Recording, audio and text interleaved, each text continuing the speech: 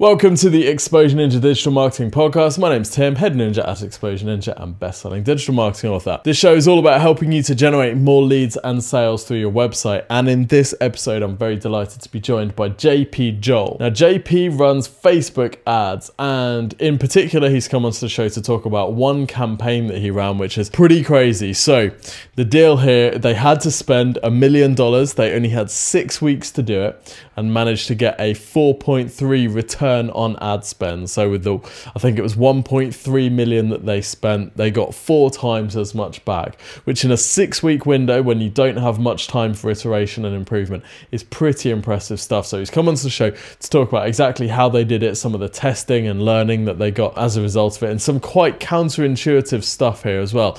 I guess the beauty of working in such an intense situation is that you're forced to try things outside of your comfort zone. And it's often that type of thing that can bring the profound stuff, because otherwise we just kind of tend to do what we've seen work in the past and we iterate our way to perfection rather than just taking a massive leap, throwing out everything and saying, right, if we've got 6 weeks to spend $1 million, how are we going to do this? It forces you to think on another level. So some really interesting insights from this episode. Hope you enjoy it. Don't forget, if you want some help running your own Facebook ads or improving the leads and sales that you get from your website, then you can request a free website and marketing review from the team here at Exposure Ninja. Just go to exposureninja.com, click that big green button, and one of the team will send over a 15-minute video where we'll deconstruct what you could be doing on your website to increase your lead and sales volume, and also give you some tips on how to get more traffic through to your site as well. Well worth doing if you haven't already requested your review. So go to exposureninja.com to do that. Anyway, without further ado, enjoy the show with JP Joel.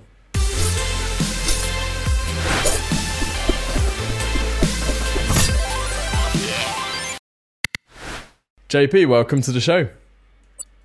Hey, thanks, Tim. Thanks for having me today. So you're here to talk us behind the scenes of a particular Facebook ad campaign that you run and how you managed to scale it very, very quickly, it turns out, to some rather tasty numbers. Maybe you could start off by giving us a bit of a background as to what sort of market the client is and what was the situation when you first started working on this? Sure. So the client that we're going to be talking about today is an e-commerce fashion retail company, relatively unknown, but had been picking up some steam and had some very loyal customer base. It was initially, we were supposed to have 3 months, the entire quarter, to fulfill this campaign. However, we ran into some issues. They had some back-end issues when we initially started the campaign where they weren't able to process any of the orders. So we had to pause the campaign. We also actually ended up having to wait quite a bit for creative approval from their team. So we actually did this in about 6 weeks, about 2 weeks of planning and 6 weeks of the actual campaign. So we had to scale pretty quickly to get to that $1 million spend. So they had to spend the $1 million. The plan was to spend it over 3 months, but standard client delay stuff. Sorry for any of our clients that are listening, but you always do it. Standard client delay stuff, and it ended up being 6 weeks to spend $1 million from a standing start, effectively. Yeah, they had the end of their fiscal year as well as this new rebrand promotion that they were pushing. So it had to be spent before a certain date, and took about 2 weeks of prep with the creative and everything along those lines and setting up all of the ad sets, which, I know we'll talk about later, but it was about 2 weeks of prep and 6 weeks of the actual campaign launch. Cool. Got it. So fashion e-commerce, how do you start even thinking about which products to push? And firstly, what was the goal? I'm guessing the goal was sales through the website, right? Yeah, the goal was sales through their website. In terms of where to start, it was kind of a cluster. They just brought in an entire new marketing team, CMO, and director of digital marketing. So things were a little bit of a mess. So we tried to dive into all of the data. However, there was some issues with certain people not having access to give us the data, all of the data. So we started off with just kind of dissecting all of their best-selling products, all of their previous Facebook, Google analytics, and kind of try to formulate a plan from there. So had they done much of this type of Facebook ad before? Did you have a lot of data to work with there? We had some data to work with. They hadn't done a lot of Facebook advertising specifically, but they did a lot with other ad networks, Google Display, YouTube. So in terms of Pixel data, the Pixel did have quite a bit of data and was seasoned pretty nicely. But in terms of actual Facebook campaign performance, they had not done nothing on this scale. Got it. So starting to, map out what a campaign that's going to have that sort of spend in that amount of time, you must have had to be fairly selective about the products that you were going to push. Was it just the best-selling products that they'd sold previously, or did you run any tests to see what was getting traction on Facebook early on? So we started with their best-selling products, primarily through paid channels. They had a couple of products that did well organically, but not so well when it came to paid advertising. So we took a list of all of their paid their top paid products, and then also their top overall products, and kind of A/B tested them quite a bit. So before we actually started, we took about 16 to 18 organic posts. And, from there, we kind of spent a little bit of money, about $75 to $100 a day for about 7 to 10 days to see which one of those ads and products perform best. And then from there, we kind of doubled down on building the social proof of those ads. So that's something that was really helpful in terms of understanding which products to use with very little budget. And it's something I actually really like to do with all of my clients that have a lot of different products. But in general, I like to do it as well just to see which type of ads perform best. Sure, that's really interesting. And when you mentioned doubling down on the social proof of the ads, do you mean like picking the ones essentially that had highest engagement and knowing that means that they'd be more likely to work best when you're advertising them? Absolutely. We would take a mix of likes, shares, comments, see which ones work, kind of had the highest combination of all of them, picked 1 to 2 of those for the top of funnel, and then kind of ran a PPE campaign for about 10 days to a 7% lookalike of their past purchasers.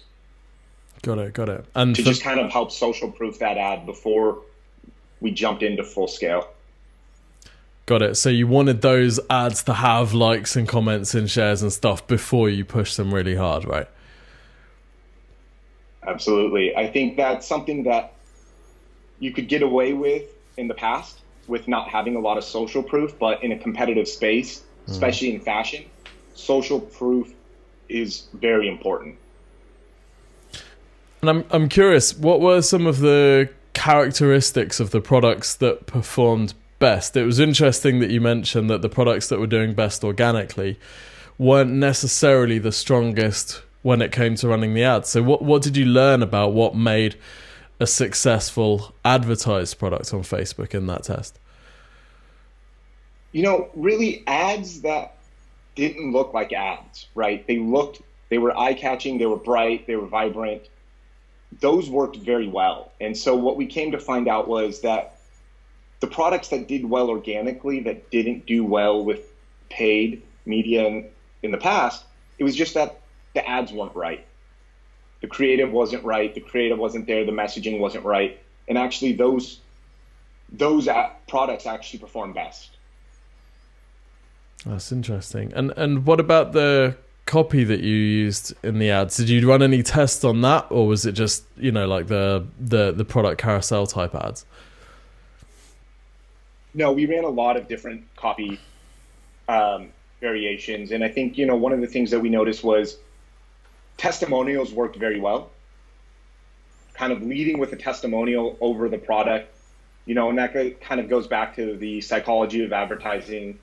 People don't like to be sold to. The second it feels like an ad, people's defenses go up. But, the combination of using testimonials and social proofing the ads really helped accelerate the performance and was a big factor into why we were able to see, a 4.37 return on ad spend. 4.37, ridiculous at that level that quickly. It's interesting you mentioned about testimonials. We found exactly the same. I guess there's a couple of reasons we're big fans of testimonials in ad copy. You can kind of say things that you wouldn't necessarily say about yourself or about your own products, but if you say it in a testimonial, it's more okay, isn't it? And I think there's also there's like a curiosity. When you see a testimonial, you're much more likely to read it than a piece of copy written by the brand itself for some reason. That it just feels like, I guess it's like reading Facebook comments. You're much more likely to read comments than maybe the ad copy in the post. It feels like there's like a curiosity there, I guess. Absolutely. If I go and say attributes the number one performance marketing agency in San Francisco, sure, of course I'm going to say that. Now, if you go ahead and say that, that's a whole different story, right? People are going to pay attention to that and say, okay, well, Tim likes it. Yeah, love that. I love that. So, what did you learn about the? Sorry, I asked you about the copy. Let's talk about scaling up. So knowing that you had this 6-week window to spend this $1 million, how did you decide how much to spend early on? So you got the okay from the client and you got all the creative. You're ready to go now. How do you start setting the budget? Do you just divide the $1 million by 6 and go, right, we're doing this every week, or do you kind of ramp things up? No, so we actually ran it through 7 different ad accounts. The reason being that their budget wasn't set to support this.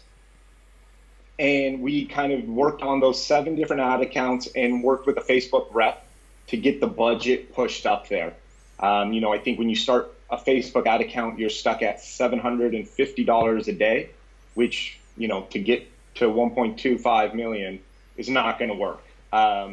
So we set up 7 different ad accounts, and, we really tested a lot of different ad sets. I'm not a big proponent of, kind of that vertical scaling method, kind of just all in one and raise 10% to 20%. The other thing is we didn't have the time to do that. But also, I know that John Loomer always had a really good saying about vertical versus horizontal. Vertical is kind of built on a glass house, and horizontal is a lot more scalable and sturdy. So we probably had about 730 different ad sets throughout the course of the flight. So we would start each ad set at about 3 to 4 times the average conversion rate they've seen in the past. So the daily budget was set at about 3 to 4 times that. And then from there, we would see how it performed. And, with running a test this short with this much spend, we were forced to kind of cut or scale ad sets very quickly. So when you say you set the budget based on 3 or 4 times the conversion rate in the past, as in like cost per acquisition, so you're aiming for 3 or 4 conversions from each ad set based on previous data? Correct. Daily budget.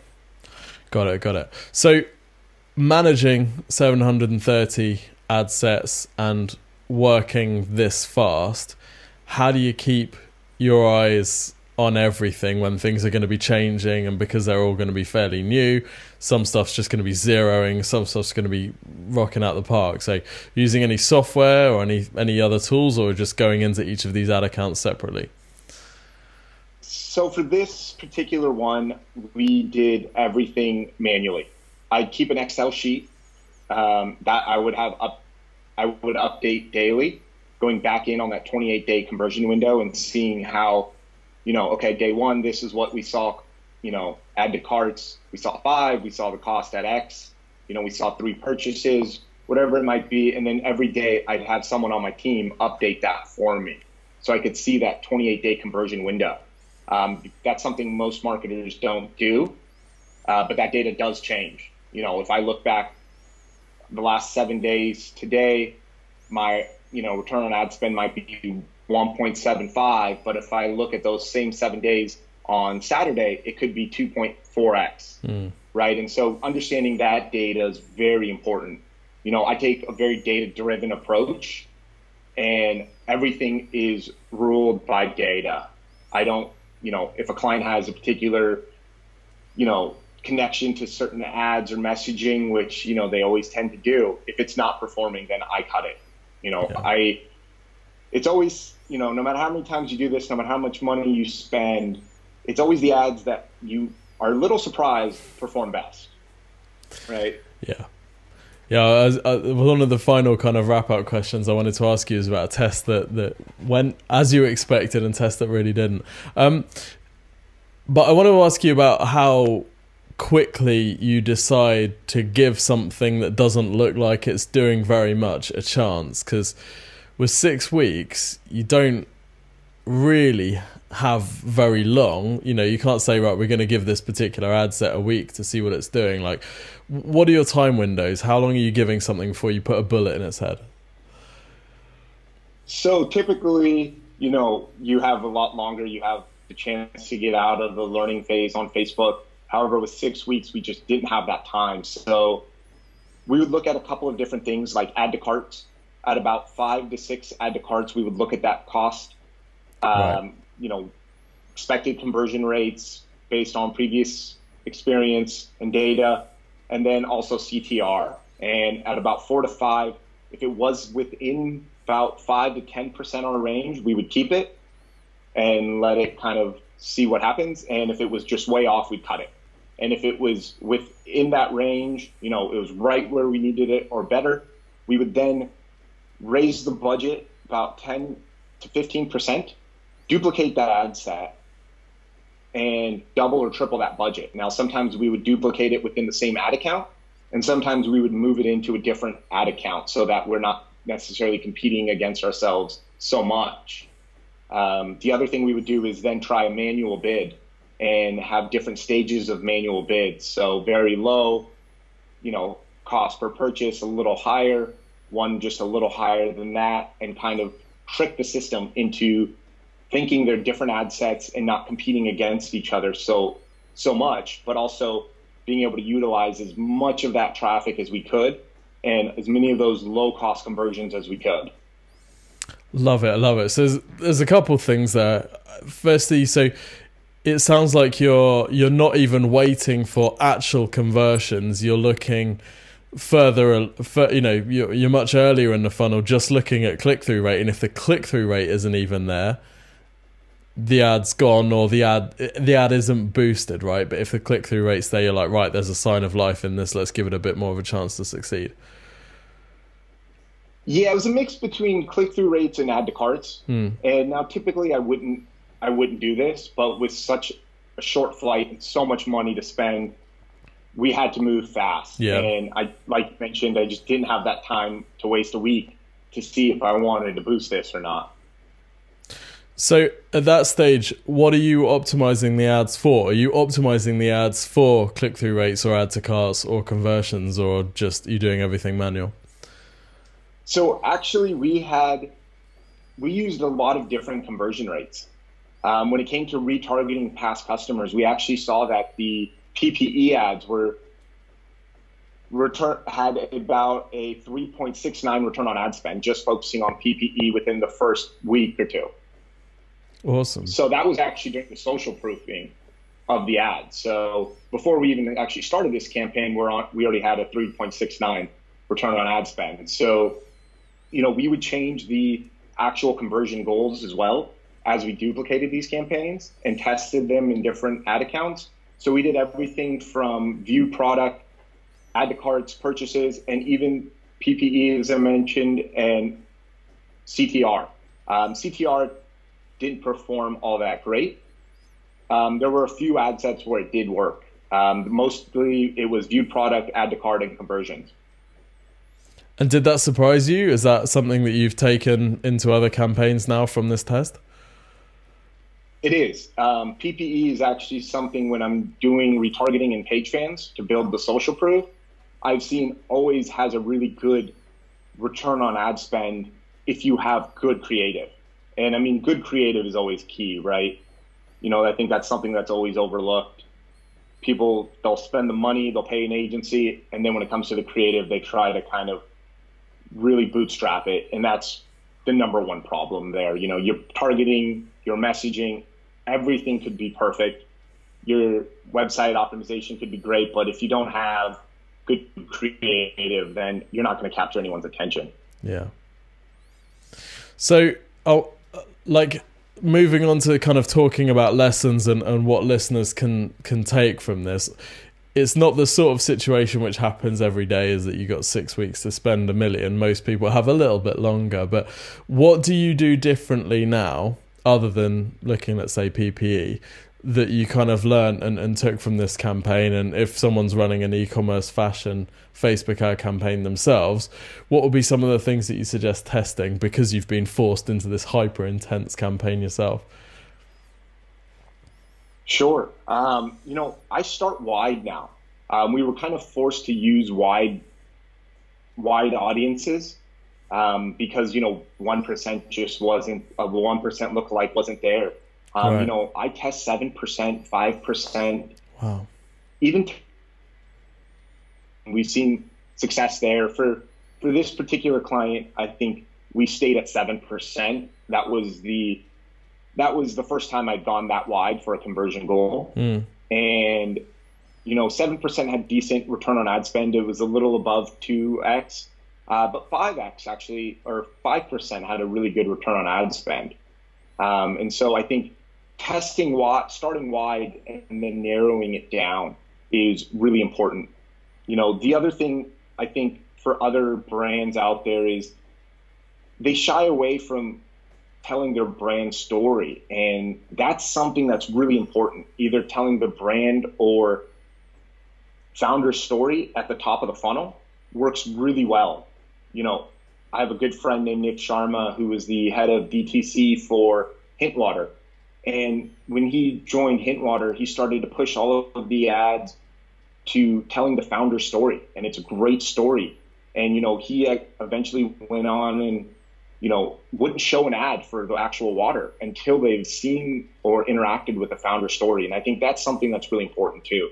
In this day and age, people just don't care about products and price always, right? They also care about having a connection to the brand, and building that connection is really important, which is where the full strategy really comes into play. And that feels quite counterintuitive, doesn't it? Because in a lot of ways, a lot of smaller businesses in particular, one of the first steps they need to take is to stop talking about themselves so much and actually start talking about, features and benefits and stuff. And here we're saying actually telling the story of the business on the first date is a good kind of entry point. Yeah, it's very counterintuitive, especially because at the top of the funnel, you're going for engagement or video views or something along those lines. And of course, your end goal is always to get sales. And now that always freaks people out if they've never really done that before, because they're like, well, I want sales. I don't care if they know who I am. But people these days, they care who you are before they purchase. I always use example, if I'm a telemarketer calling you 15, every day for 50 days, right, with the same message to buy, by the 50th day, do you really think I'm going to buy? But if I go ahead and tell you about who we are, what we do, and then move that conversation along to other people we've helped, or how we helped your neighbor down the street with X, Y, Z, and then kind of start to go into the push, are you much more likely to first stay engaged? And are you much more likely to actually purchase, right? Because the way you do this is, or the way I like to think about this is, each step of the way you're asking for a little bit and a little more from the consumer, right? At first it's read this article, watch this video, engage with this post, check out our website, and then we kind of work it down. If you go straight into a cold audience and say purchase now, sometimes it works. It does work, don't get me wrong. But overall, it's not as sustainable because those audiences get saturated. You're unable to control how long they're in there, and you're having to refresh your creative so much more. And with the funnel strategy, you're able to kind of segment how long people stay in that funnel and the type of creative they're exposed to. So that's something that I've seen really work well for evergreen funnel campaigns. So maybe you could talk us through what that would look like for a business that isn't so, doesn't have that tight deadline. So let's say, for example, that you've got a piece of creative, like a video about the backstory of the business, and you wanted to use that as the first ad that people would see. What would happen at each stage of the funnel in order to get to a point where you're happy to show them a commercial message and actually try and push them into buying? So like, what steps would you have, and what would be the sort of timings that you'd be testing to begin with along that journey? Sure. So, I mean, every brand, every, client is different. It depends on the budget, what they can afford for creative, what their products are, all of that. But, if I have a really good video, I'm going to optimize for either engagement or video views. And then from there, the middle of the funnel would be people that engaged or watched, 50 to 75% of that video at least over the last 14 days. And then I'm going to show them something else. And that could be an ad with a testimonial. It could be a how-to guide. If I'm a camping store, it could be the top 10 tips to summer camping in California. And then from there, I will then start to showcase some of those camping products to them, trying to get them to either add to cart or purchase, right? I would test both because sometimes I see add to cart outperform purchases.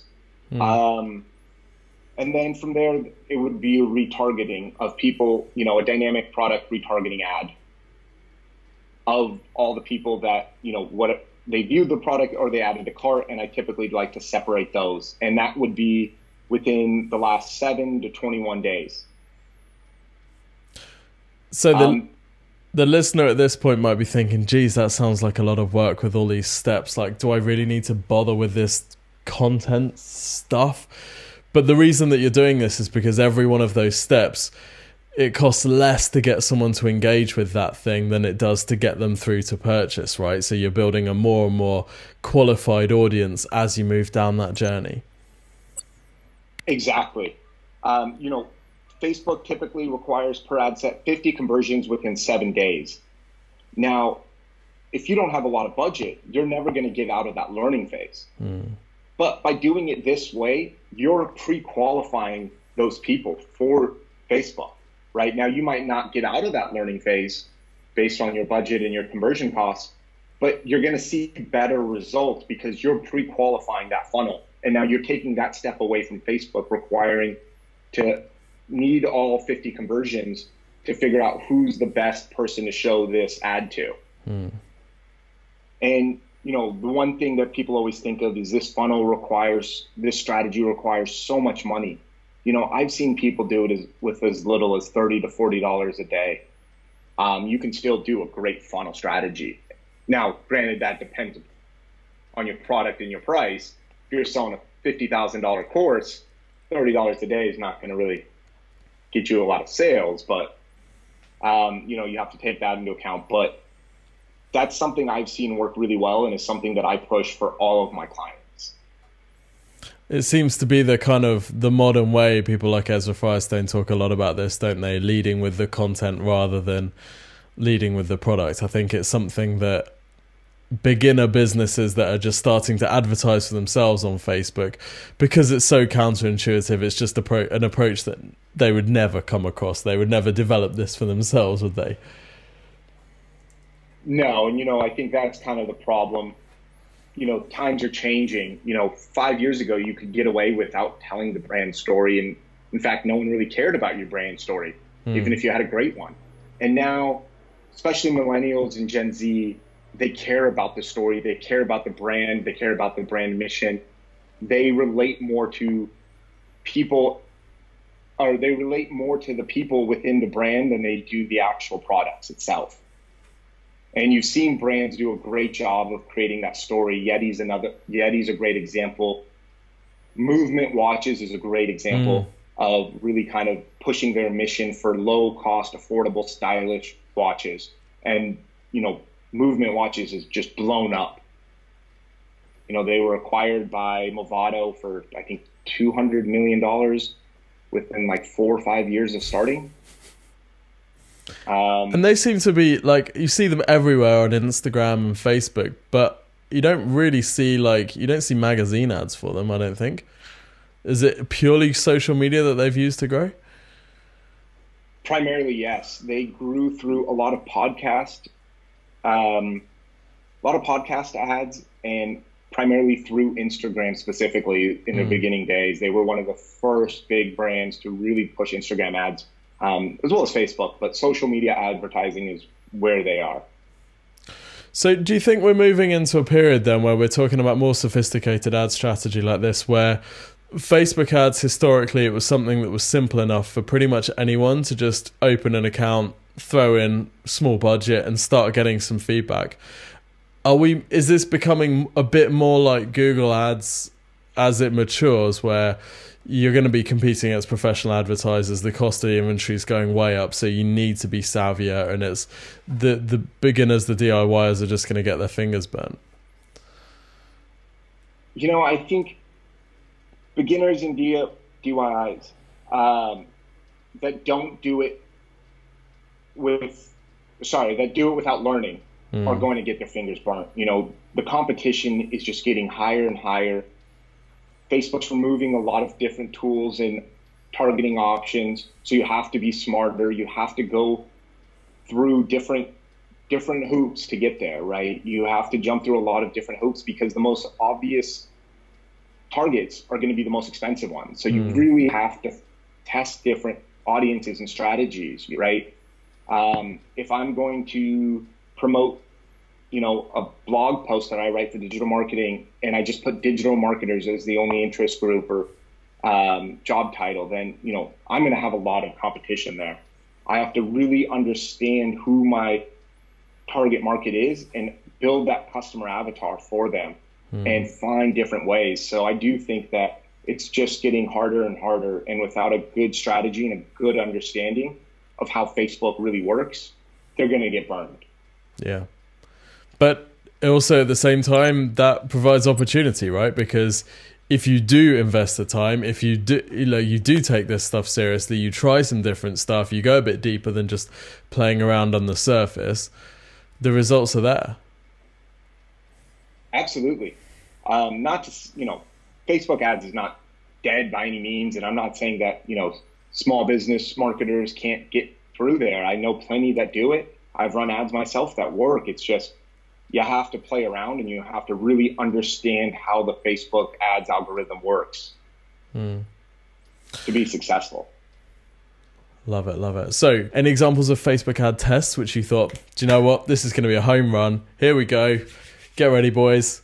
Here come the conversions, but ended up being a complete waste of time. There were a few. One of those was actually what they've been doing in the past, just straight conversion campaigns to the 1% lookalike. And you know what? Actually, in the long run, through this campaign, the 1% lookalike actually was the 12th. It was in the bottom 15 of top ad sets. Wow. So that's totally counterintuitive. For those who don't do Facebook ads, so the 1% lookalike is the super most similar audience to, was it website traffic that you're doing a lookalike of? Purchasers, right. So the people that are most like the purchasers, and you're saying actually you got better results from casting a broader net. I did. It's not something you would ever think of. It's very counterintuitive and not something I typically see, but it was the case. So that, so that would be an example of a test that you ran where you thought, well, mate, we'll give it a go, but actually the results ended up being amazing. So 5% was your best performing, is that right? And you tested up to 7 and even 10? I think 3% might have been a little better, but 3 and 5 were actually quite strong. So they were the top 2. Cool. Any other tests that you ran which you just thought, we'll give this a punt, see what happens, and ended up being amazing? One of the things that we did was actually get access to influencer Facebook pages. So other people's Facebook pages that had a great audience, very similar to our target market, and ran ads using that page. It worked very well. It works very well, especially when you're trying to tell a brand story or a founder story. Doing that works extremely well because people already know this brand, they trust this brand, and they're much more likely to interact with them. I do that even for conversion campaigns as well. So if I have an ad at the bottom of the funnel and I'll try to work some deal with influencer pages that are in the similar space. That's cool. I guess it goes back to what we were saying about the testimonial always carries more weight than the brand's own copy, just an extreme version of that. Absolutely. So I think if you have the budget, I definitely recommend doing that. I also think that it doesn't require a lot of budget, depending on the space you're in and the influencer you want. Obviously, if I'm trying to buy Adweek's Facebook page to push my ad, that's going to be very expensive. But if I'm choosing a smaller Facebook page or Instagram profile, it can work very well. Very cost effective. Love it. JP, thank you so much for taking us behind the scenes of the campaign. Where can people find out more about you and your agency? Yeah, you can check out adtributeagency.com, ADTRIBUTE agency.com, or you can find me on LinkedIn or Facebook under JP Joel. Spelled JOHL for those listening on the audio. Amazing. Thank you so much, JP, and thank you everyone for tuning in. Hey, thanks, Tim.